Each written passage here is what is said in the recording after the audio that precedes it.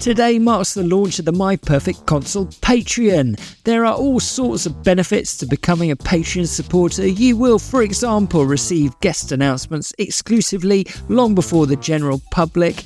You will have the opportunity to pitch questions to select future guests and download bonus episodes in which guests answer those questions. You'll have the chance to vote in the My Perfect Console Best Console of the Year knockout competition starting later in 2023, in which you, the listeners, will crown the very best console of the year. Lots more to come too. The exclusive members-only My Perfect Console Community Lounge, where you can meet other listeners, and, of course, at some point, the chance to purchase a mug or a sticker, something like that. Head to patreon.com/myperfectconsole and get involved.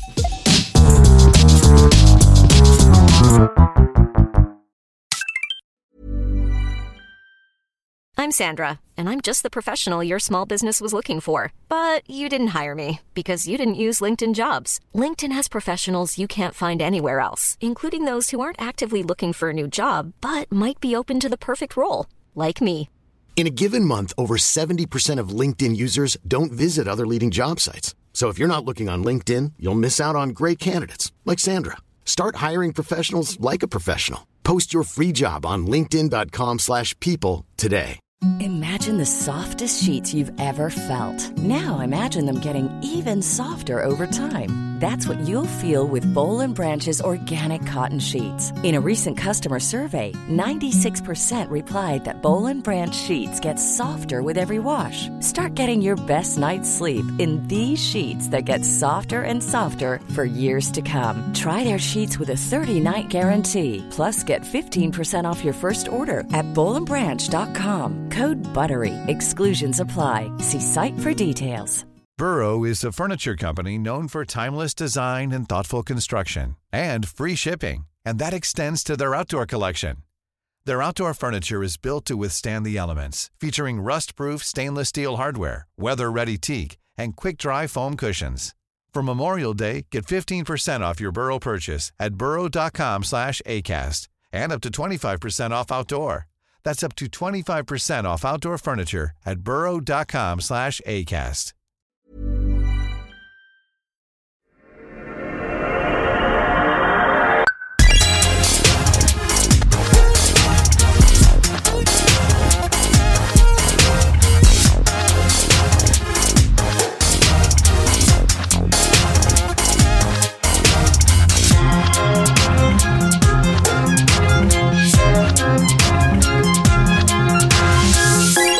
Hello and welcome to My Perfect Console. I'm Simon Parkin, and in each episode I invite a guest to pick the 5 video games they would like to immortalise on their very own fictional games machine. Perhaps it was the first game they received as a birthday present, or the one that so obsessed them it caused them to fail their exams, or maybe it was the only thing that got them through a difficult breakup. Games, a bit like songs, often become powerfully attached to a particular moment in our lives. When we return to them, they can become warp points to the past. So join me, Simon Parkin, for My Perfect Console. My guest today is a multi-award-winning stand-up comedian, actor and writer. Born in Edgware, London, to a Punjabi Sikh family, he was in his mid-20s when he first tried stand-up. 5 years later, he became the first British act to perform at the Caribbean Comedy Festival in Trinidad. Since then, he has been a guest panellist on 8 out of 10 Cats, performed twice at Live at the Apollo, and is one of the most memorable contestants ever on the hit show Taskmaster, having appeared in Season 3. In 2017, he became the first British Asian stand-up comic to sell out Wembley Arena, and 2 years later, this record-breaking show was made into an Amazon Prime special and released around the world. Since 2021, he has been the host of the hit podcast, in which he interviews comedians, and my guest is also about to start a month-long run at the Edinburgh Festival. Welcome, Paul Chowdhry. Good to see you, Simon. Nice to see you too. So, Paul, I've listened to your shows, I've read interviews with you, and I listened to your excellent podcast, but I still feel like you're a bit of an enigma. You don't give too much away. despite the fact you're like firmly in the public eye, are you secretly quite a private person? Yeah, a very private person, apart from when I'm performing. I'm not famous for being famous. Yeah. If that means something these days. People are famous for just being famous. And sometimes I go on Instagram and I'm like, you've got 3 million followers. I just don't know who this person is. Yeah. And then I look at the posts and I'm like, I still don't know what you do. Yeah. So I'm not quite sure what's happened to, is it called a celebrity or? Yeah. Like you got this podcast. And you never heard of me. Never heard of you. So who's this guy? Why am I here? Never heard of anyone. I mean, where does that come from? You're sort of not wanting to give much away. I mean, lots of your guests on your podcast mention the room in which you're recording now, which is quite, there's like no belongings in it. It looks sort of like a hotel room. Is that, you just want to be a bit of a blank page so that the act is the main thing? Yeah, I mean, this is when we used to do it during lockdown over Zoom, but now I do it in the studio face-to-face. Right, okay, yeah. At the global studios. But, lots of people commented on this room, like Stuart Lee was talking about what's in the cupboards behind me. But I'm sure you don't really want to go into things like that. I'm sure that's not your guest concerns. Lots of stuff. Like, if I didn't have these cupboards, it would be all over the shop. Oh, I see. Okay. It's just a tidying measure. Yeah. Just everything is just pushed into a cupboard. Yeah. So you're off to Edinburgh in a couple of weeks. I imagine you've done a fair few Edinburghs in your time. What kind of experience are you hoping to have there this year? Yeah, this is my 75th Edinburgh year. I've been doing it for coming up to 76 years now. It's called Family Friendly Comedian. Yeah. I've been touring it around the country, extended a few times, and then taking an hour's version of it to the Edinburgh Fringe at 9:40 at the Pleasance Courtyard Cabaret Bar. So, I want to become a family-friendly entertainer and sit next to Holly Willoughby on This Morning. Nice. On the sofa, or see BBs or something like that. Something more mainstream than, as you say, I'm an enigma. The only way to get out of that is to become a family-friendly entertainer, a bit like Hugh Edwards, that kind of thing, So I'm interested in that title, family-friendly, because, early in your career, I think you were labelled as an Asian comic, but it seems to be like your material is always pushing against pigeonholes. You mix in elements of your Punjabi heritage, but you also do a lot of material that's obviously aimed at white people. And is where you sit in the comedy landscape something you've considered lots in your career? I mean, I think family-friendly comedian is you're being a bit ironic there, but is it broadening your appeal something you've considered lots? Yeah, well, another journalist didn't get the irony behind the title. I spoke to on Times Radio. So they were like, but you're not family friendly, but that's the joke. Right. So the problem, people don't actually get what jokes are these days. When you have to explain a joke, there's no joke. Sure. So when you talk to lots of the journalists out there, they're like, but why are you calling yourself a family friend? But you're not though, are you? Well, that's the joke. It's an ironic title. Yeah. My last show was called Live In It. Now, in it isn't even a word. But, but why did you use, can you not spell? And before that's PC's World, which was a take on PC World, but I'm PC. Oh, but PC, it's PC World? Why have you called it like that? Because that's my initial. And then What's Happening White People before that. But why have you titled it What's Happening White People? There's all people. So people don't get jokes anymore. It's a very difficult thing. It's becoming very extinct, comedy. Yeah. Where do you...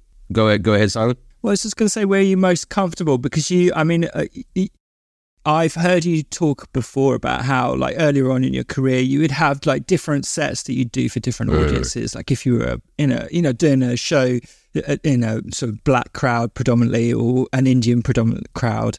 I guess, some of those, or at least I hope, like some of those barriers have come down a little bit and people are a bit more mixed in now. Is that your sense? Yeah, when I started in mid-98, there was just, you would call the mainstream circuit. So I just do the clubs, comedy clubs. And there was a black circuit. Now, lots of black acts have transcended beyond that circuit and hit the mainstream, but they didn't see there was opportunities for them within the mainstream. So that circuit became a thing, kind of emulating what the American clubs did. And there's circuits for different communities in America. And over here, there wasn't really an Asian circuit. I actually probably was one of the first British Asian. So I was born in London. I was described as a British Asian comedian, which was because there weren't many of us around. Now there's fortunately much more diversity, probably not as much as you'd think, but of different race, genders, orientations, and that's great because it really opens you up to the world. And I can't understand when people have a problem with anyone from a different diaspora to themselves. Yes. Unfortunately, it's kind of the world we live in where people don't like change, and that's human history's evolution. I guess when you were performing material to some of those more distinct communities, though, you could be perhaps a bit more precise with some of your jokes because you know that community is totally understands the language and the nuance of what you're talking about. But when everyone gets a bit more mixed in together, do you find that you have to do a bit more explaining, or you have to just do things that are a bit more general? My crowds are great because I have people from all different races, sexes, genders, literally ages from 15 to 95 sometimes.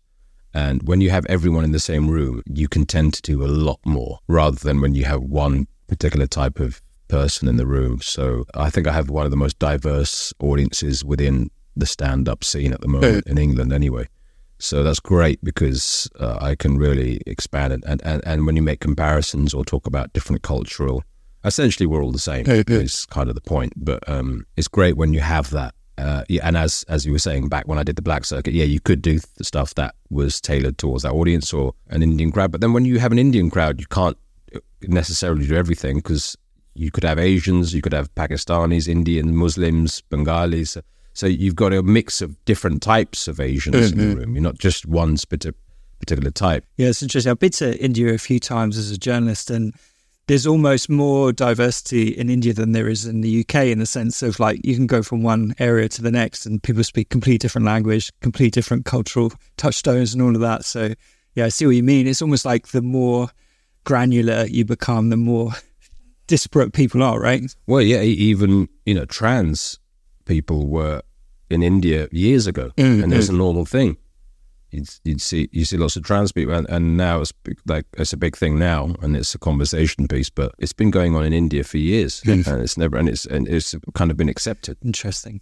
So you mentioned there that you grew up in Edgware. You were born in London, but and your father moved to the UK, I think, in the 60s. What role did video games have in your childhood when you were growing up? Were you allowed a console and all of that stuff as a young immigrant family, or was that something frowned upon, as it can be sometimes? Oh, it was very embraced in my household. My dad bought me a ZX Spectrum. You're probably too young to remember those. I remember those, yeah. It was a computer with a rubber keyboard, and when you play Daley Thompson's Decathlon, isn't it? Decathlon, yeah. And then there were the two keys, and that was running, up and down or left and right. So it was two buttons, you'd put it, and then the space bar was the jump. Yes, so that's you right. do the hurdles, and then you keep your finger on it and jump. So, and you basically smash the keyboard in. Yeah. And then there was the BBC console, but then you'd have to load the games up with a cassette. Yes. It would take maybe half an hour and then sometimes if there was an error, it wouldn't work. It would fail, wouldn't it, for some reason? It would fail. And then you'd have to reload it. So it could take you around an hour to even start to play a game. And you feel if you hit the jackpot once it loaded. It was a tough time. And then I went from the Spectrum, and then I went on a family holiday to New York, and I was at my cousin's house, and he had the Super Nintendo. Yeah. And I think it was the Nintendo. It was the original Nintendo, not the Super Nintendo with Duck Hunt and Mike Tyson's Punch-Out, etc. Yeah. Now the games you can get on your phone, but back then, prior to that, you couldn't get the arcade equivalent. Yeah, right. Apart from the Neo Geo, I don't remember that console. Yeah, Neo Geo was around £100 back then, which was very expensive, but the games were around £100 each. Yeah. So that was as close as you could get to an arcade. I was younger thinking, wouldn't it be great one day this could be in your house? And so people would buy the arcade machines and put them down the massive, and they have one game on it. Yeah. And I think, it's a distant dream for me. Yeah. That I could have these kinds of games within my own house and play them at my own. And now look where we are. We're living in the future. Yeah, got it all in your pocket. Every arcade game ever made or whatever. So they're not as good on the phone though. There's something about a controller. Yeah. Like I'm not saying like the Logitech controller that they use on the submarine. No. Not that kind of controller. I'm saying like an Xbox or a PlayStation controller. Yes. They got control. Something about having that. And I mean, this is a little bit of personal information about myself. When I was 17 in the early 90s, I started a small business where I would import the Super Nintendo from Hong Kong. No way. And it would sell them on CNVG. It was a magazine. Yeah. Do you remember CNVG? Yeah, I do, yeah. Computer and Video Games it was called, wasn't it? Yeah. And you'd pay £100 per advertisement and I'd sell. So I'd import this. At that point, I knew that this console and gaming was potentially the next big thing. Yeah. I felt that was going to be a thing. So I'd import Super Nintendos and Sega Mega Drives from Hong Kong because they weren't readily available here. They're only on Before import. they were out? Yeah, before they officially, because Hong Kong used to get consoles quite a well, I don't know if it was years, but it was a considerable amount of time before England. So we were quite far behind within the gaming world. And then I'd import them. So I'd spend all my money to import them and then sell them on at a slight profit, which I couldn't really afford to even import maybe 3 consoles at the time because there was import duties and taxes. Sure. And then I thought, and that was during the days of Shinobi and on this Sega Mega Drive. Mega Drive, yeah. And what was that game with the fast cars and Super Nintendo? So I'd sell it with a game, or you'd pick a game. I think it was the F-Zero. F-Zero, yeah. F-Zero. And so I do that, and I started that as a small business. And then because I knew that this gaming, that's kind of what the world I wanted to go into. Gaming is the next big thing. This is going to take over the world. And then my uncle found out I was doing this and said, what are you doing, wasting your time and money on these games? Bad advice. And shut the business down. No way. Oh, no. So just give it back, sell it, this is a waste of time. It's a waste of time. My dad was quite supportive, but my uncle was like, no, this is rubbish. But he was a businessman, so he just thought I was just talking rubbish. He didn't realise I had this vision. Yeah. And I knew that, and now gaming is bigger than Hollywood films. Yeah, so there's a whole other timeline where you're like the owner of game in the high street or something. It was called, my business was called Choice Consoles. Right, no way. Huh. How much money were you making on each Super Nintendo that you sold? Oh, not much. No, right. So you'd advertise on, so I'd got a little office in my dad's house, and people would go to CNVG and then call me up, and then potentially, but it was about 350 quid back then. Yes. And that's a lot of money in 1991. Yeah, right. Yeah. Back then, that was the console, and you couldn't get it apart from going to Hong Kong and then coming back with a console. So the margins were very minimal. Yeah. I knew that, but I just knew that this is where the world is going, but nobody else. And when you're 7, nobody believes you. Yeah, right. That's a shame, isn't it? You know Charlie Brooker, the comedian writer of Black Mirror. I think he was one of the co-founders of CEX. Oh, right. You know that shop that's all around. So I think he still perhaps owns it, or maybe sold a share or something. Really? But I'll have to fact check that, but I think so. Yeah. So yeah, I know Connie Huck. Yeah.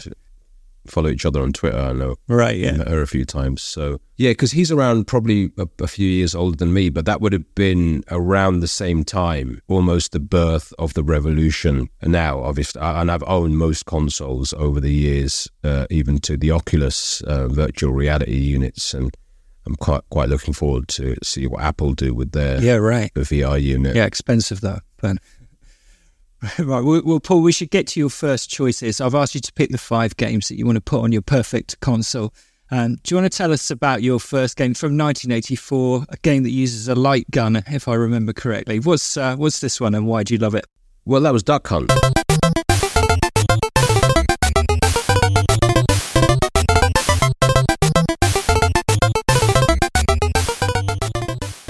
So you'd have this controller, which was a gun, which was connected to the Super Nintendo.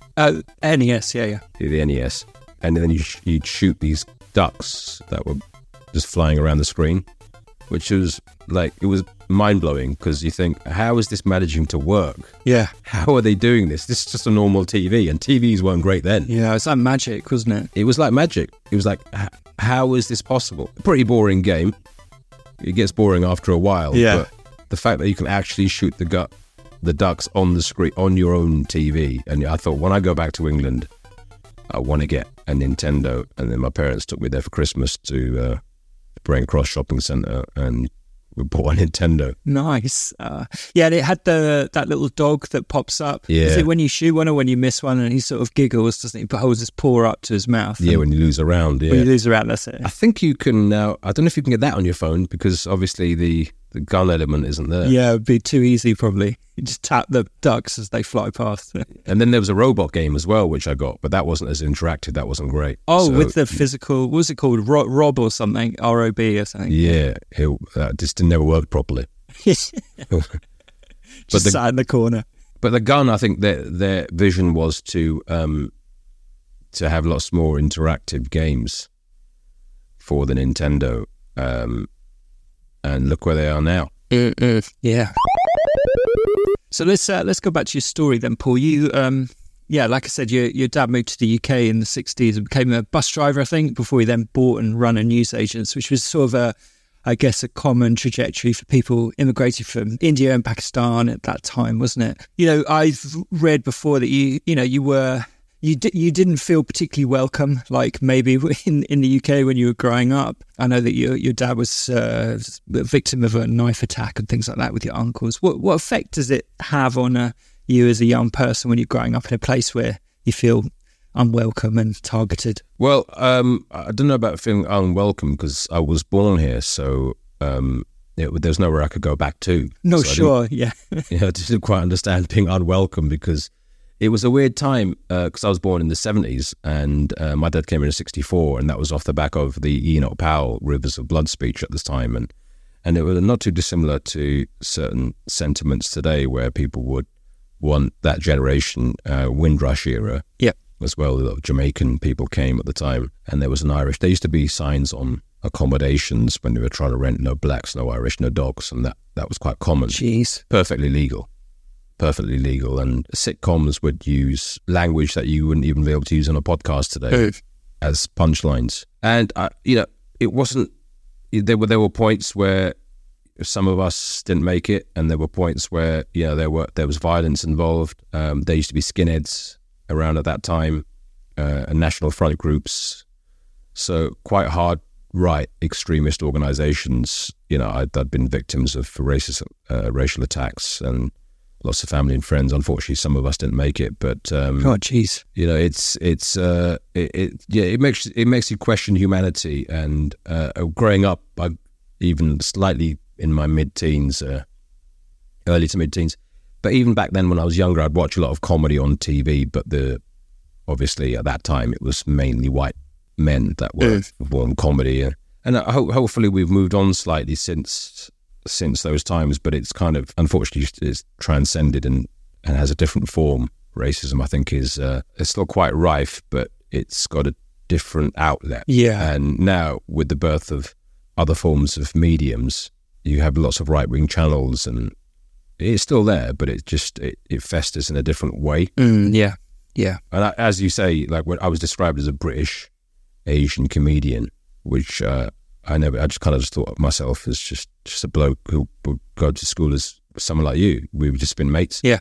I wouldn't think, Simon's white and I'm Indian. We'd just hang out. Yeah. So it was when I entered the media, I realized, actually, this is, they need an identity. They need to put me in a box slightly. So that's kind of the box I try and break when I do stand up. Yeah. Because they say when you're on TV or something, the first few seconds is judging your appearance. And that's your identity to people in general in life. We do judge books by their cover. Yeah, indeed. We don't have to talk about this, of course, but I did read in a piece in The Guardian that your mother died when you were really young. That's a massive sort of thing to happen in any young family. How well was your dad able to manage with that, and how did that affect you in the years that followed? Yeah, it was a tough time. I was five years old, and I've had lots of loss in my life, even over the past couple of years, where I lost my dad remarried, and that was my second mum, and I lost her during the pandemic. It was a tough time, and I'm sorry. My dad last year. My dad, so it was. It makes you question life in itself, and makes you think, This is a very fleeting moment we live in, and it's just every day you got to kind of try and make the most of it. So, I'm not referring to myself or as a victim or anything. I'm sure people have gone through tough times out there. So it's how you deal with those tough times, which is unfortunately the tough part. Ironically, that's the tough part, is how to deal with, because one day we won't be here, and make the most of it while we can. Yeah. It's just every day. Yes, indeed. Right, Paul, let's come to your second game then, which is from 1987, a boxing game. Tell us about this one. Punch-Out.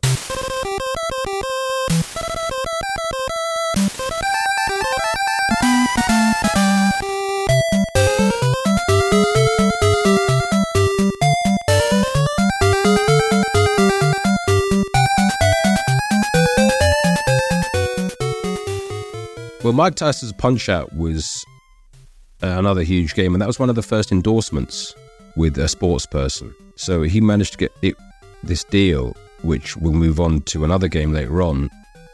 They tried to use his licensing. So this was obviously the boxer at the time. It was the world champion. And it was called, but then they called it Mike Tyson's Punch-Out, and there was a licensing thing. So they paid him quite a lot of money, and he was endorsing the game. So it was a great game, actually. One of my favourite games. I couldn't stop playing it until I completed it.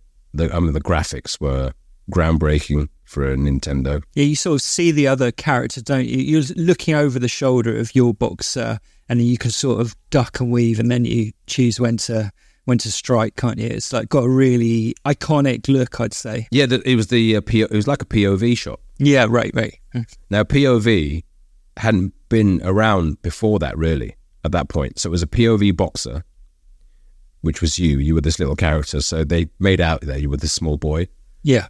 But it was, the only reason for that was because it was a POV game. Yeah. So you could see the other opponent. And it was quite simple. And the music, the characters were so defined. And at the end, you essentially fight the world champion. But then if you worked out the moves, they were always, all characters have the same move. You just move out of the way at the right time. Yeah. People still watch these on YouTube and just watch people complete the game. Wasn't it PewDiePie that just films himself? So it was a YouTuber. PewDiePie, yeah. And made millions just out of filming himself play games. Yeah, I mean, well, that's sort of what Twitch is. The whole platform is just people playing games while other people spectate, right? Yeah. What a lifestyle. Yeah. I'm having to go out and tell jokes to rooms of people. These guys just aren't playing games and getting paid millions. Yeah, you could just be at home playing Punch-Out. Yeah. while people donate you £5. Unbelievable. It's unreal. Ready to pop the question? The jewelers at BlueNile.com have got sparkle down to a science with beautiful lab-grown diamonds worthy of your most brilliant moments. Their lab-grown diamonds are independently graded and guaranteed identical to natural diamonds, and they're ready to ship to your door. Go to BlueNile.com and use promo code LISTEN to get $50 off your purchase of $500 or more. That's code LISTEN at BlueNile.com for $50 off. BlueNile.com, code LISTEN. Millions of people have lost weight with personalized plans from Noom. Like Evan, who can't stand salads and still lost 50 pounds. Salads generally for most people are the easy button, right? For me, that wasn't an option. I never really was a salad guy. That's just not who I am. But Noom worked for me. Get your personalized plan today at Noom.com. Real Noom user compensated to provide their story. In 4 weeks, the typical Noom user can expect to lose 1 to 2 pounds per week. Individual results may vary. Isn't it?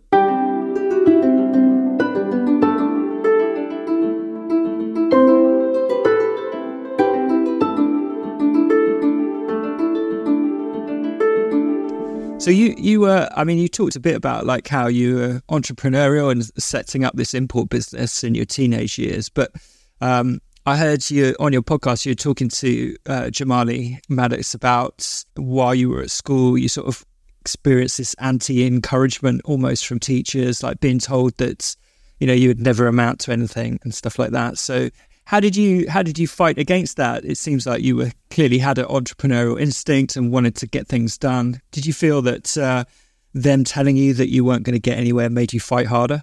Well, at that time, you don't quite get life at the age of 14, 15, so it's tough. Right. It's a lot tougher because then you actually believe them.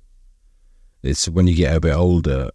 At that time, I wanted to get into the media, and it wasn't an actual career option. Like as in to be a journalist, you mean? Yeah, they'd say, look, these professions are not, we're talking about the late 80s, early 90s. I'd say, no, late 80s when I was at school, that they would just say, look, these aren't career paths that we would, and this was a normal, like not a private school. To private schools, a different mindset is instilled within the youngsters so that you can achieve anything. Yeah. But public schools are like, we just wouldn't recommend you even try to become a journalist. There's not much money to be earned, or a presenter or an actor. Forget stand-up. Stand-up wasn't even a career path. It's later on in life you realise that you have, I think everyone has the ability to be whoever they want to be, but it's just tapping into your inner genius, really. Yeah. I'm sure everyone has that ability to do something that will fulfill their. And now it's much easier because you do have broadcasting outlets that you can just do it yourself. Right. Yeah. True. Back then there was 3 or 4 channels. Yeah. But video camera was thousands and thousands of pounds. Yeah, it means there's a big hurdle for anyone wanting to get into it at that time that just doesn't really exist in the same way now. So you after you left school, I think you got a job at Dixon's, which you once described as your worst job ever. What made that such a rough time? Yeah, then I used to work at Marble Arch when I was about 17. I used to work at Dixon's in Marble Arch, and that was a tough job, retail. It was the flagship branch. Yeah, right in the centre. Dixon's, right in the centre, yeah. And now I think it's like next to I don't know what it is now, because most of the Dixons have closed down apart from the airports. So it's Curry's PC's World now. Yeah. And yeah, there was lots, I was young, and there was lots of bullying by other staff members because I was the younger one there, and, trying to make, so maybe I was seen as a threat to them because I was so young, and they're very bitter about where they are in their lives, and it was kind of taken out on me to a certain degree. But you'd work on commission, and the commission was like 0.001%. Really cool. You get London waiting, and I think I was getting paid full time about £17,000 a year or something. Right. You can't even live on that even back then. Yeah. Unless you live at your parents' house. So and I kind of used to work on the gaming unit as well. Oh, you did? So, yeah. So, well, you kind of work everywhere, apart from when there's a massive sale and then the other staff members will try and nick it off you. So you can go upstairs, because upstairs was the TVs and the big high-end. So downstairs was the slightly cheaper stuff, apart from the video cameras, but you weren't allowed to sell them because they were too expensive. Oh, right. So everyone, like the senior staff, get to sell the high-ticket items, so they get a good commission. Yeah. Yeah, now I don't think they work on a commission basis. But what they try and do is sell you an extended warranty. So they would really encourage you to sell that extended, because I think it was probably not correct in saying this, but you'd have to look it up. But the percentage of people that use or take up the extended warranty or use the benefits of it are like 1 to 5%. That's where their margins are in selling you the extended warranty. So even now, I've just had a call from Curry saying, "Oh, do you want to get an extended warranty?" And I'm like, I know how this works. I know how the game works, yeah. Yeah, you know how it works. If it doesn't break down in the first year, don't take this as me, because I don't want anyone out there to say, "Oh well, I didn't take an extended warranty because of Paul." It's a gamble. Yeah, you know what I mean. You're throwing. It's a gamble, and it's very unlikely to go like a TV. Yeah. So how did you get out of that situation then? I think, am I right in saying your initial sort of move was into becoming an actor and doing extra parts and things like that? Is that what got you to leave Dixon's? Oh, it was. Then I'd work at all the other branches. So I'd not only work at. So you'd end up working at different branches at the Strand, High Street, Kensington. I'd serve a lot of celebrities, Brian May from Queen, and all the stars would come into that one.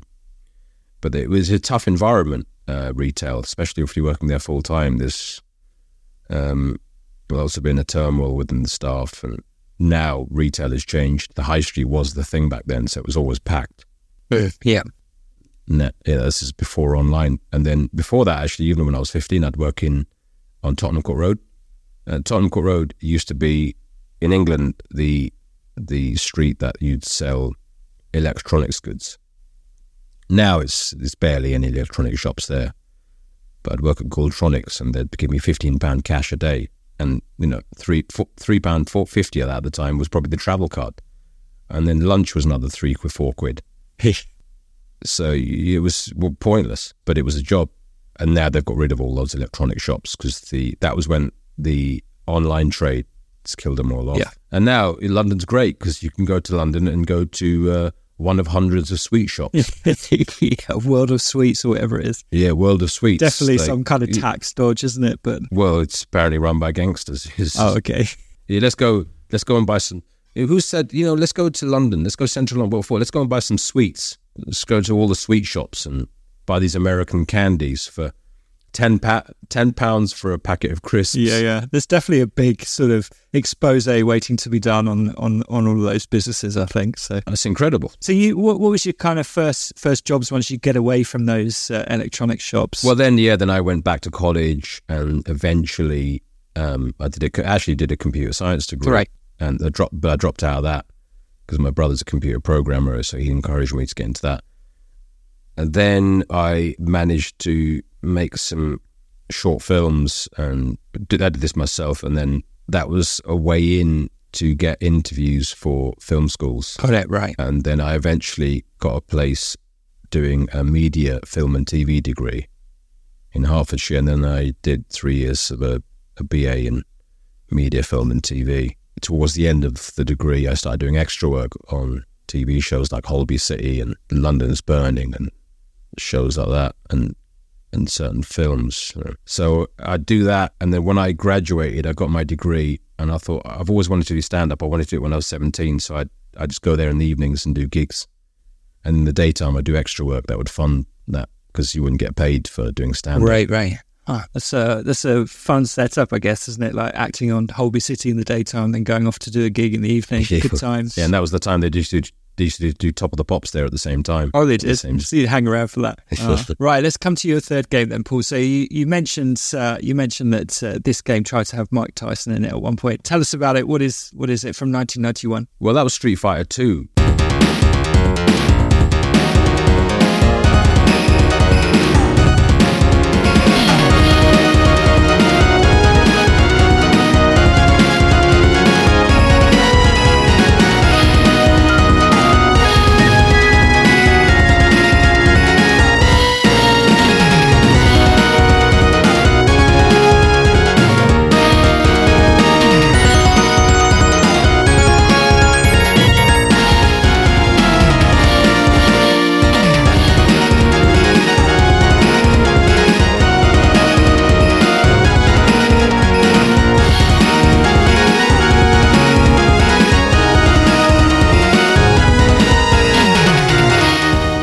Arguably one of the biggest games of all time, and definitely the game that revolutionized the fighting genre. The arcade machines, they had 6 buttons, so you had 3 for the punches, 3 for the kicks. Yeah, like medium and heavy, isn't it? Yeah, you'd never seen a game with as many moves. They were very basic moves prior, like you'd get the punches, the kicks, or the simple punch and the simple kick, whereas they kind of made it like a martial art, as close as you could get to a martial art anyway. Yeah. And the 2-player version in the arcade, you'd have to queue up to play that game. There used to be one in the chip shop, so you'd have to wait for the other person to finish playing. That was how popular that game was. So that was the arcade that you went to, the chip shop? Yeah, that was the only place that had it in the area at the time. Yeah. That was the only place that had Street Fighter 2, and it was like you'd never seen it. You're probably too young to remember it being in the arcades. And I remember I went to America to see some family when I was about 19, and even around the world it was the biggest game, and there were people who were masters at it. And I think they used to do tournaments as well. That was one of the first games that had tournaments. Right, yeah. And now tournaments within gaming is huge. Yeah. But back then it was nothing. Yeah, the Street Fighter 6 just came out a couple of months ago, and so it's all still running, still massively popular, isn't it? Yes, it's one of the anticipation. And Balrog was actually Mike Tyson, so that was my reference. So Balrog, as you can see, if you look at the character, it's almost identical, but they didn't get the licensing, so they call him Balrog. But I think they changed it because M. Bison. Yes, in Japan, yeah. I think they moved the names around. So M. Bison was the other character, but then you look at the characters now. You probably gaming is the only place where you can use stereotype and get away with it. Yeah, Street Fighter is particularly bad for that, isn't it? Yeah, like the character of Dalsim, and he's from India, and he's doing yoga within his fight moves. Yoga flame, yoga fire. That's it, yeah, the stretchy limbs. And then they made films. The Kylie Minogue was in the film. Yes, that's right. Yeah. It was such a huge game, and there's cartoons, and it's a world of its own. Street Fighter, and probably conventions. People dress up as the characters from it. Yeah, such a huge game. It just got bigger and bigger as now in 6 the screens explode, and it's just unbelievable moves. It was kind of a competition with that and Mortal Kombat. They were always competing. I don't think I did like Mortal Kombat. I liked it on the PSP. I had it on that as well, but I don't think it was as good as Street Fighter 2. No, I agree with you. Yeah. It was sort of more notorious, wasn't it, for its screen gore and all of that stuff. Mortal Kombat. That was much. Which also became a film, as well, Mortal Kombat. Yeah, of course, yeah. So you're doing these gigs, and then you're doing your extra work in the day, and then these gigs. I saw you say this is about 2012 that it took you 10 years to become an overnight success. That's like often how it happens, isn't it? People plug away for ages, and then all of a sudden everything seems to work. What point was it for you where you thought, oh yeah, I can make a living out of this? This is who I am now. Well, that's the thing. When you do, I'd say a success to get it's like TV spots here and there. But then, you do 5 minutes, think, am I a comedian yet? Some people think, oh, I've done it. I've done 5 minutes on stage. Then you do 10 minutes, and then the club sets were 20 minutes. So to do the club circuit, you'd have to have a minimum of a good 20-minute set. And then you think, oh, have I now become a comedian? Then you get to half an hour, but then you can't go from 20, because in this country you do 20, potentially maybe half an hour in some clubs. But then when you do Edinburgh or a one-man performance, you have to do a minimum of an hour. Right, big jump up. There's a massive jump. There's very rarely any clubs that do the middle, and there was only one club, which was the Comedy Bunker in Ruislip, where you could do extended sets, so I could get to an hour there. So I used that space, and then I'd book up little theatres up and down the country and art centres where I could do longer sets. So while I was doing the clubs, I'd build up. So I think I believed I became a comic when I did my first hour, even though I'd kind of, within 2 years, I'd broken into Comedy Store in London, who had a couple of clubs around the country, and a club called Jongleurs, who were a chain. So to make a living, you'd have to do at least, a few gigs a week to pay the bills, because the pay was, you're doing club spots, so you're sharing the bill with three other comics sometimes. Yeah. I guess, I mean, I go to quite a lot of live comedy, but I think there's probably far less opportunities today than there would have been even when you were coming up, 10, 15 years ago. So I guess it's even harder for people to make that jump from like a 20-minute slot to being able to do an hour-long Edinburgh show. That's quite hard, isn't it? Very hard. It's very hard. But now people have the online access, so they can build up a slight following. But I think the only place you can learn stand-up is on a stage in front of real people. Unfortunately, people don't want to use that forum as a learning curve because of all the views they'll get online. So right, yeah. You're either seeing great comics or pretty terrible ones now. There's nothing in between. Yeah, I guess like, why would I perform to 100 people when I can get 50,000 views on TikTok or whatever? Exactly. But that's not stand-up comedy. That's an edited video that you've done on your own in the bedroom. So, learning stand-up isn't something that you can just learn overnight. It's just stage time. I used to go and do 2-3 gigs a night. Jimmy Carr was doing 2 or 3 gigs a night with me, and I'd bump into him at the end of the night, had the same gig at the end. So we were both relentlessly just going to get stage time. Yeah. And that's the only place you could learn stand-up. Yeah. There's no shortcuts. Whatever your industry is, whatever your profession, you gotta put the hours in, right? Yeah, and stand-up, you have bad gigs. You try jokes that if you're being slightly more inventive, you're going to do things that don't work. People aren't going to laugh. People potentially will get offended. You're going to get backlash, and it's riding through the storms. It's a tough game. You have to have a hard shell to travel up and down the country for years on your own. But people think it's a social thing. It's not social. It's a life of solitude to get to that. And now I do, 2-hour shows on tour. You wouldn't even dream of doing that when you're doing your first 5 minutes. Think, how does somebody even do 20 minutes when you did 5, and now you do 2 hours to 2.5 hour shows? Yeah, I mean, it's not quite the same, but it's, I'm a writer, and, when you first do your first blog post or whatever that's like 600 words long, you're like, how does anyone ever write a book that's like 80,000 words long? But it's a similar thing. It's building up to. Well, it's basically what you're writing. When you do a show, it's you're reading a book out. Right. Yes.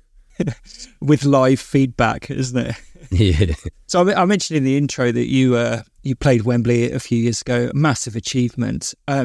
If I put myself in your shoes, though, I would have been extremely intimidated. How did you feel like leading up to that gig? Was it, and what does it feel like when you walked out? After all these years, like you say, driving up and down the country by yourself, like a good moment.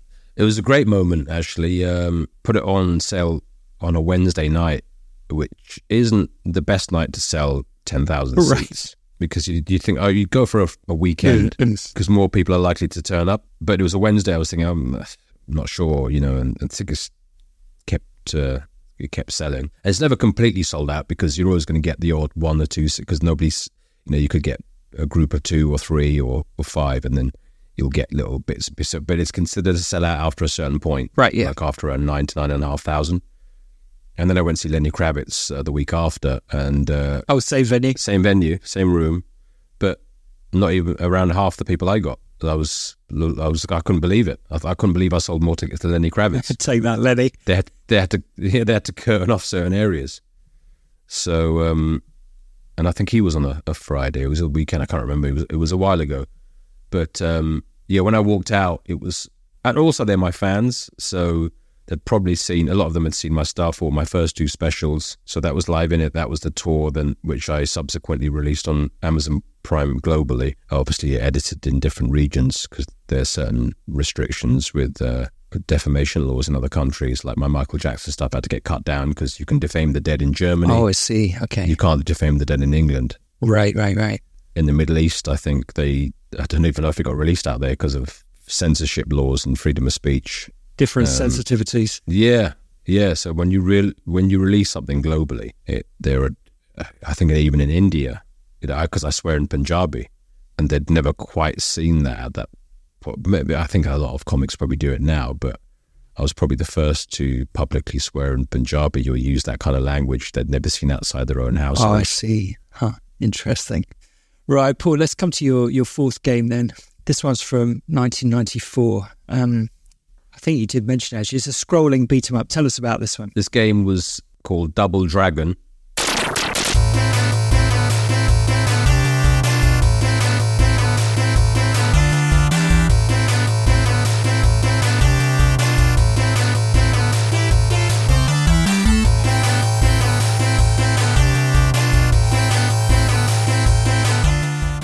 Which was my favourite game at school. When this game came out, this is a few years before Street Fighter 2, and Double Dragon, there were 2 characters. One of the girls, like a girlfriend of the character, gets kidnapped at the beginning, and you've got to basically rescue her by the end, which is quite a generic formula to gaming. Definitely in the 90s, yeah. Yes, it was in the 90s. There was always a princess that had been kidnapped or a girlfriend that had been kidnapped. But the moves were incredible, and the characters and the graphics.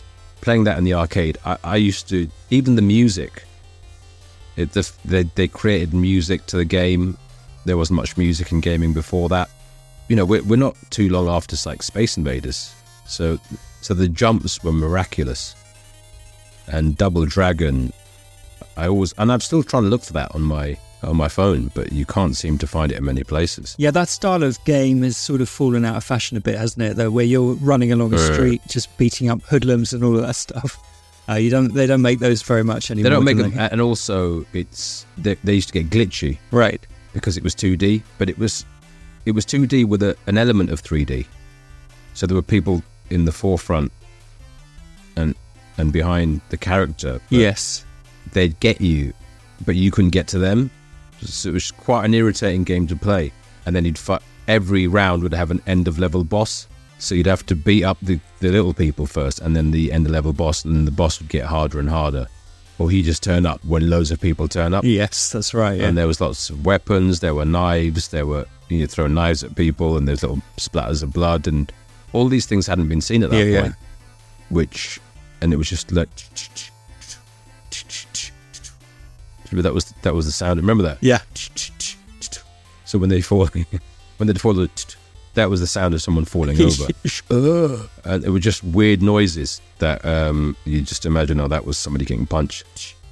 Then they fall down. That's never left me. Yeah. Right. That was Double Dragon. Yeah, it's so funny. Those sound effects, they just get burned into your memory, don't they? Yeah, and the music. Yeah. So Paul, you had you've had quite like interested in like your image, like as in your physical appearance that you've done in your stand-up, because you had quite a clean cut look, I'd say, until about the time you did the Wembley show, and then you got this like big beard. It's a bit shorter now, and then your sort of moustache as well that's curled at the edges. I think it's a pretty iconic look, I think. But I wonder, like sometimes a big image change like that can accompany some other big change in a person's life. Was that the case for you, or did you just fancy a change? I had that beard for like 7 years or something, and then it got bigger and bigger, and then I had the moustache, but you couldn't see it because it was disguised by the beard. And I just think it's quite important that Madonna was probably known for this, and even a lot of I kind of took it from a lot of those performers where they'd reinvent themselves every few years,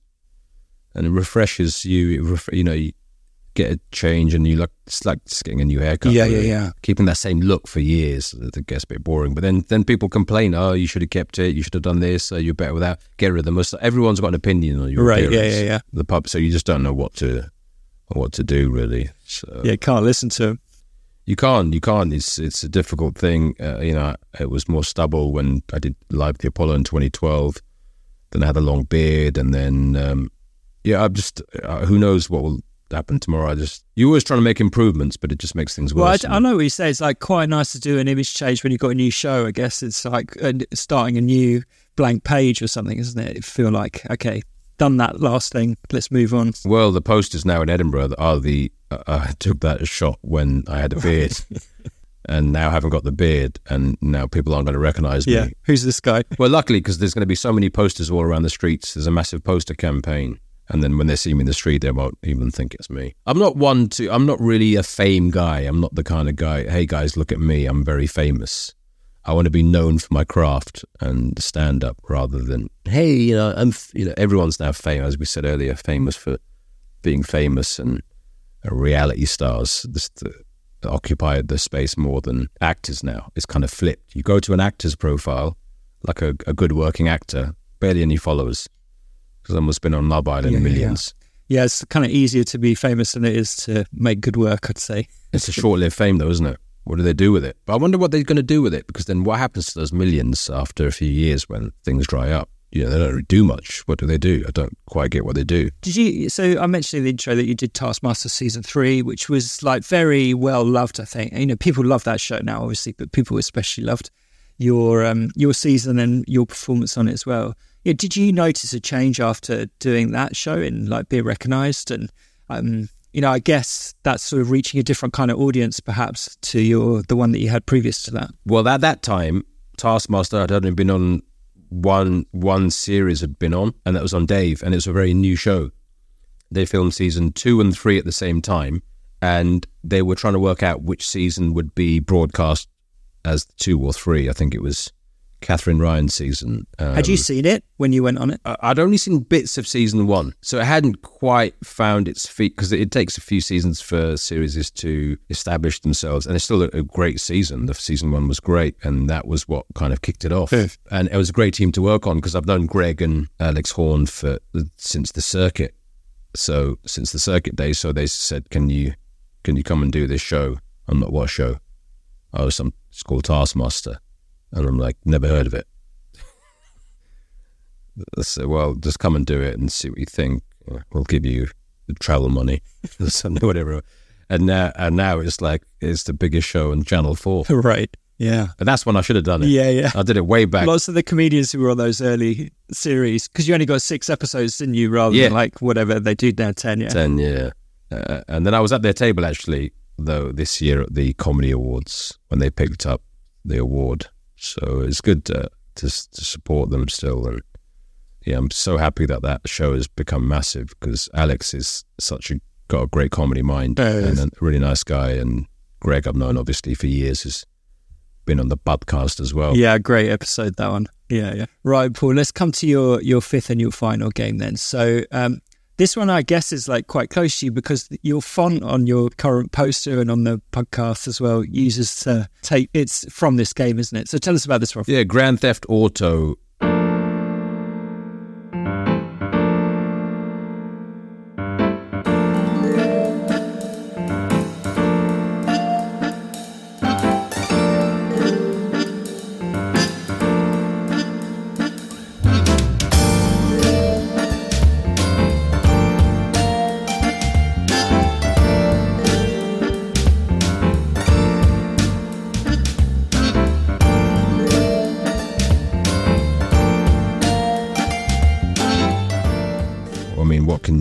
It's probably, I've kind of picked up some of the biggest games of all time. A game by a company called Rockstar, which is based actually in Edinburgh.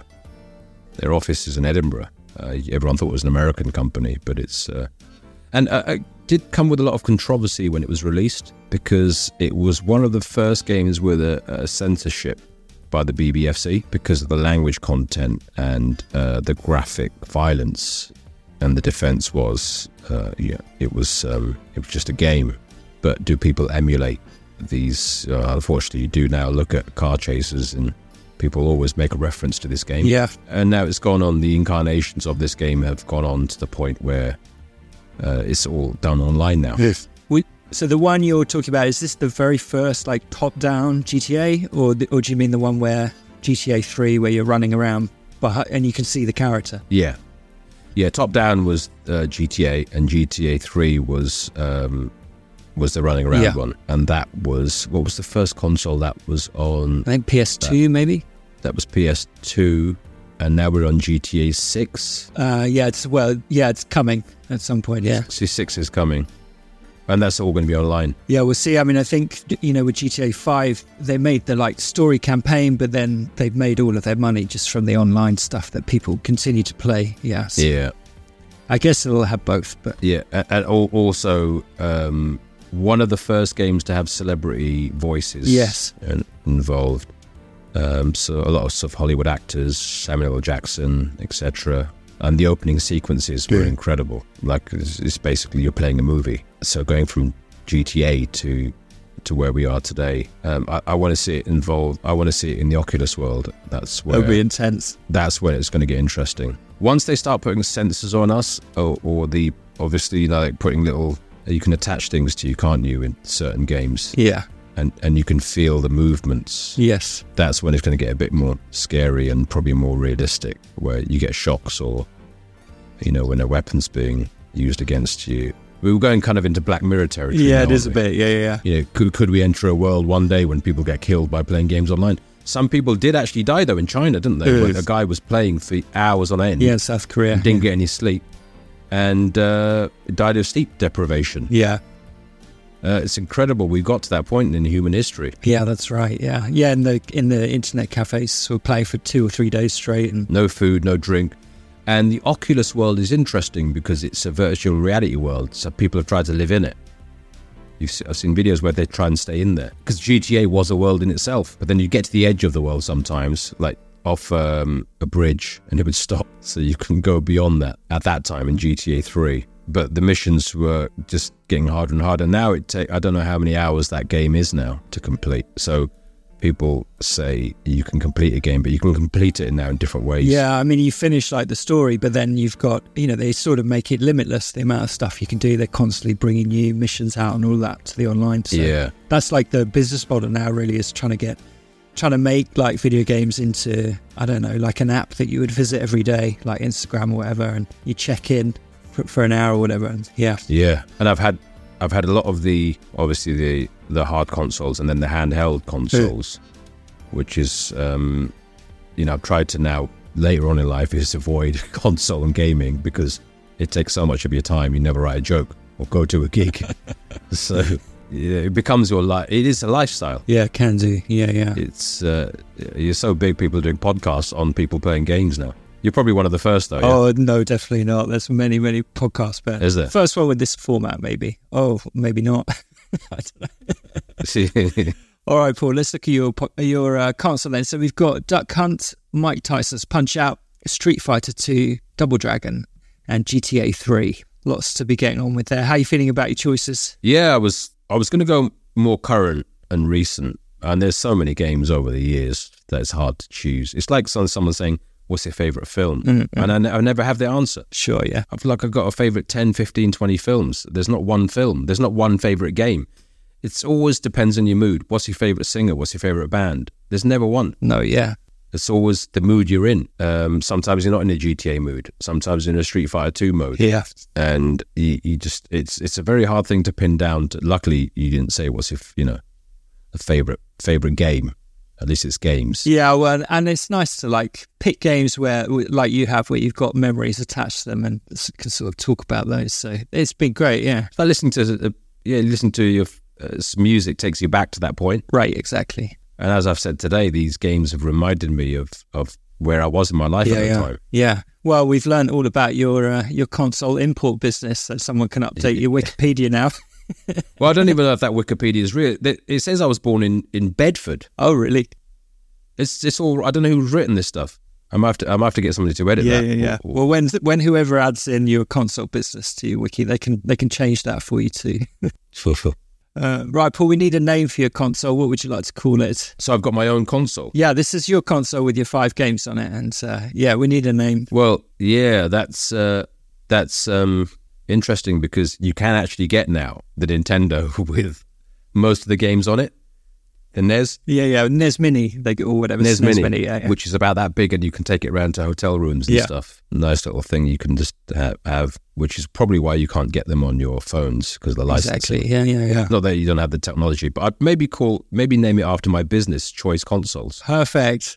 So I knew this would come in handy one day. Yeah, we can show your uncle that he was wrong all along. Yeah, I don't even think they were impressed with it. See, my direct family were fine with the comedy, but it was other members of other extended families that were like, what's he doing? The same thing happened with that. But then when I got a bit older, I had the power to continue and follow my own dream rather than somebody else's. Yeah, well, when you can point to Lenny Kravitz and go, look, I'm bigger than him. What do you want from me? They'd probably say, who's Lenny Kravitz?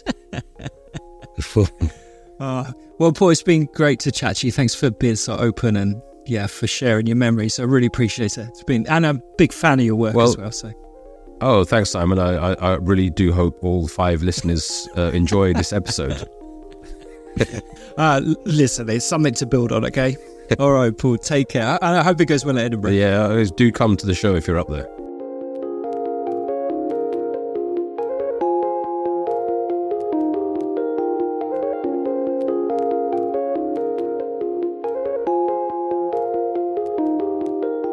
Just to quickly clear something up, there are, in fact, more than 5 of you listening to this.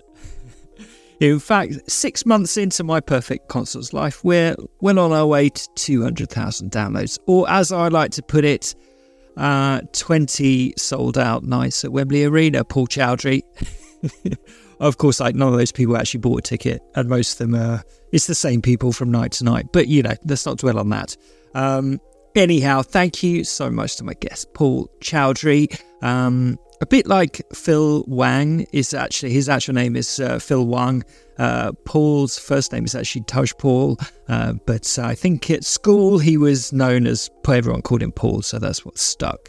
But anyway, really grateful to Paul for coming on the show. As you might have guessed from that, he is probably not an avid listener, but I'm very grateful that his people reached out and asked if he could come on. And, I love Paul's work, and it was great to be able to talk to him. As I said right at the start of that interview, my very first question, my sense is Paul is quite actually a private person, and even on his own podcast gives very little away. So I think he actually gave us quite a lot of insights into his life, certainly before comedy. I don't think he's talked about setting up that Super Nintendo Mega Drive import business ever before, and not about the time that he had at Dixon's either. So yeah, grateful to Paul for talking about that, even though I think he to a certain degree remains something of a closed book. Right, a few points of order to talk about. Early, when Paul was discussing his burgeoning import business, I said that Charlie Brooker, the comedian, writer, creator of the Black Mirror Netflix TV series, was one of the co-founders of Kex, CEX, the high street chain where you can trade in your old DVDs, video games, and consoles and things. I went and fact-checked that it is true. On CEX's own website, webuy.com, there is a page dedicated to CEX history, and it says here, started by Robert Dudandy, Paul Farrington, Hugh Mann, Charlie Brooker, Ollie Smith and Oliver Ball. So yeah, Charlie was involved in that. I'm not quite sure how involved he was in that enterprise long term, or if I don't think he's still involved in it, to be honest. I don't think you can expect to hand over your old Nokia and get a trade-in price from Charlie Brooker on a Saturday in Chelmsford High Street or anything like that. But yeah, he was there at the start. Charlie Brooker, of course, who also wrote for the video game magazine PC Zone, which my dear friend Will Porter was also editor of at one point, and lots of illustrious, fantastic writers have been through that. I will try and get Charlie on this at some point. It would be great to hear his stories working in and around video games for sure, right? Second point of order, when we were talking about Street Fighter 2 and the fact that Paul mentioned that Mike Tyson was the basis of the character who is known as Balrog, and he alluded to the fact that there was a name change around Balrog. That is correct. Balrog in the West refers to the sort of hunched boxer with he wears a blue top and red gloves. In Japan, where the game originates, that character is known as M. Bison. And yes, in Street Fighter 2, the characters' names were switched around when it came overseas. I'm not quite sure of the ins and outs of the decision for that. But for that reason, that particular character is known among Street Fighter players as Boxer, to avoid confusion around the naming convention. Paul, there was also a little confusion over which GTA Paul had chosen. In fact, when I asked Paul to pick out his 5 games and send them to me before we spoke, he actually sent 7 games. And when we got on the call, I was like, I need you to narrow this down to 5. And he was like, well, these are all just games that I like and want to talk about. And he sort of made me pick which 2 to get rid of. But anyway, it seems clear to me that he was discussing GTA 3 there, so the third game, which has always also been picked by a couple of previous guests, including, of course, Charles Cecil, the creator of Broken Sword. So, yeah, GTA 3, that's now I think that puts it in second place after Disco Elysium as the most picked game on my perfect console to date. As you heard in our discussion there, Paul is about to start a run at Edinburgh. In fact, he begins the day after this comes out. So from the 2nd to the 28th of August 2023, if you're listening to this in the future, he's bringing his show Family Friendly Comedian to Edinburgh Fringe. It's a 1-hour-long show, starts at 9:40 p.m. every night at Pleasance Cabaret Bar. If you want to buy tickets or read more information, visit www.paulchowdhry.com. And there you can not only buy tickets, but see links to all of the wonderful things that Paul has done and has put out. You should also subscribe to and listen to Paul's excellent podcast, which I've enjoyed very much. It's actually quite a technical podcast he tends to interview comedians, and it's really getting into the craft of stand-up comedy. So if that interests you, as it does me, then head along. You can subscribe. It's the Paul Chowdhry Podcast, PUDCAST podcast. You can write to me at myperfectconsole@gmail.com. Thank you to those of you who do. Thank you for people who have been suggesting guests or suggesting that they could come on as guests. I have really, really overbooked. We have got guests running all the way up to the end of the year now. But I am, please do keep emailing and asking, because I'm trying to get those, those slots in place for the new year, when hopefully we'll be continuing with the podcast. Had an exciting email the other day. I'm going to read it out to you. This is from a chap called Joe Fazzino. He says, "Hi Simon, I'm Joe. I recently joined the Patreon and have been listening since the Dara O'Brien interview. Joe is a gameplay engineer at Unity and very kind. He says he's been raving about the podcast, blah, blah, blah. I'll get to this bit here, which is super interesting. So he says, I actually got in touch with Phil Wang via Twitter after hearing his episode on the podcast and the 5 games he chose. Now he's going to voice act a role on a narrative-driven game I'm working on. I owe you some big thanks for that episode." Thanks so much, Joe. How exciting. My Perfect Console has brought together 2 creatives to make an interesting video game project. How cool. So yeah, I'll be looking out for that, Joe. Please continue to let us know how that game continues, and of course I'll let all the My Perfect Console listeners know about that at the time. Joe also mentions in his email that he will be coming to see the podcast live in September at the WASD Festival in London.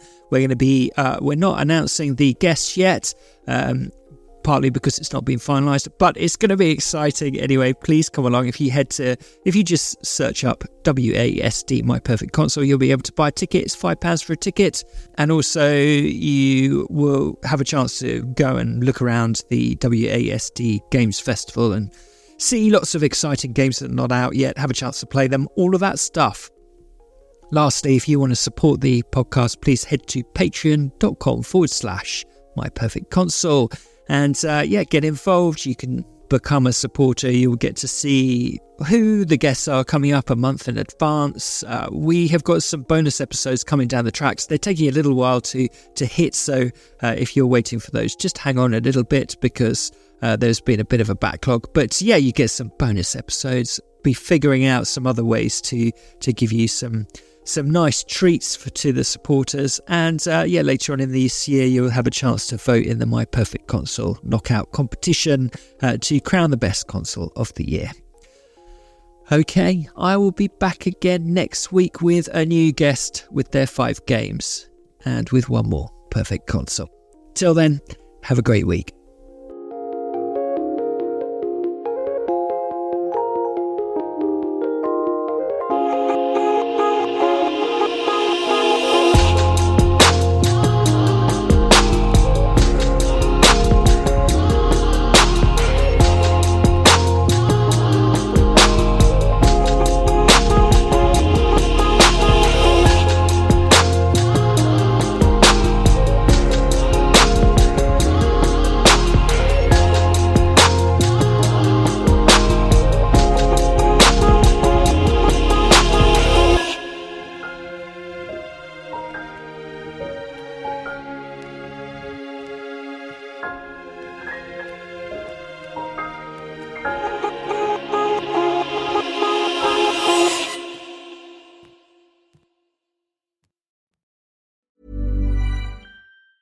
Planning for your next trip? Elevate your travel style with Quince. Quince has all the jet-setting essentials you'll want for your next getaway, like European linen, premium luggage options, buttery soft Italian leather bags, and so much more. And it's all priced at 50 to 80% less than similar brands. Plus, Quince only works with factories that use safe and ethical manufacturing practices. Pack your bags with high-quality essentials you'll be wearing for vacations to come with Quince. Go to quince.com/trip for free shipping and 365-day returns. Hi, I'm Daniel, founder of Pretty Litter. Did you know cats tend to hide symptoms of sickness and pain? I learned this the hard way after losing my cat, Gingy. So I created Pretty Litter, a health monitoring litter that helps detect early signs of illness by changing colors, saving you money and potentially your cat's life. Pretty Litter is veterinarian developed, and it's the easiest way to keep tabs on your fur baby's health right at home. Go to prettylitter.com and use code ACAST for 20% off your first order and a free cat toy. Terms and conditions apply. See site for details.